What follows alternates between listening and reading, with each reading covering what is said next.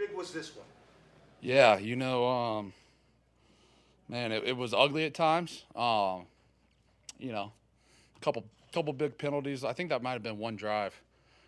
Two big penalties onto us. Fumble.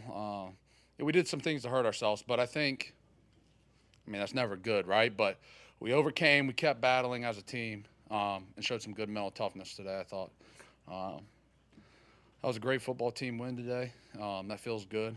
Um, we just got to go back to work now. You talked all week about playing complementary football, Yeah. making sure that you're able to feed off each other.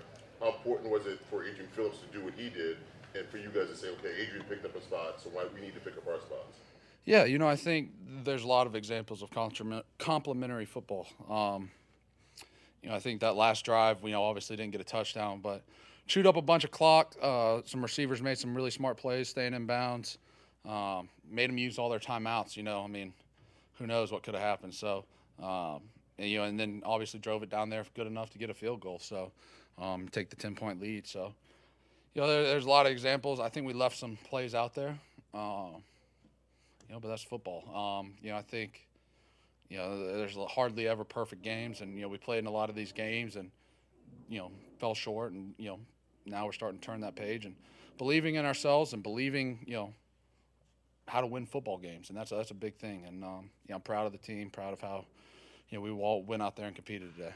It was getting chippy out there in between plays, especially at the end. And did you hear a whistle when Matt got hit in the back down inside the Yeah, I heard a whistle. I mean, I think 22 other guys, 21 other guys heard a whistle, so I didn't take too kindly to that. I thought that was kind of a BS play, but it is what it is. Mac's a tough kid, and shows a lot of poise each and every week to stand in there. When you talk about the continued poise that he showed from week to week, now you're in week 8, and he just continue to grow and stay consistent and give you guys a chance every week. Yeah, I mean, what more can you ask for, right? I mean, took care of the ball today, made some big throws, stood in there, took some hits, against a very good front.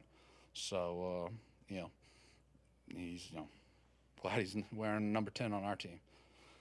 Would you think You guys have kind of been chasing it a little bit, and here this week you finally get a chance to string some together. What does that do for the self-belief, kind of in turning the corner there? Yeah, I think it just makes you believe in the process. We put in a lot of work.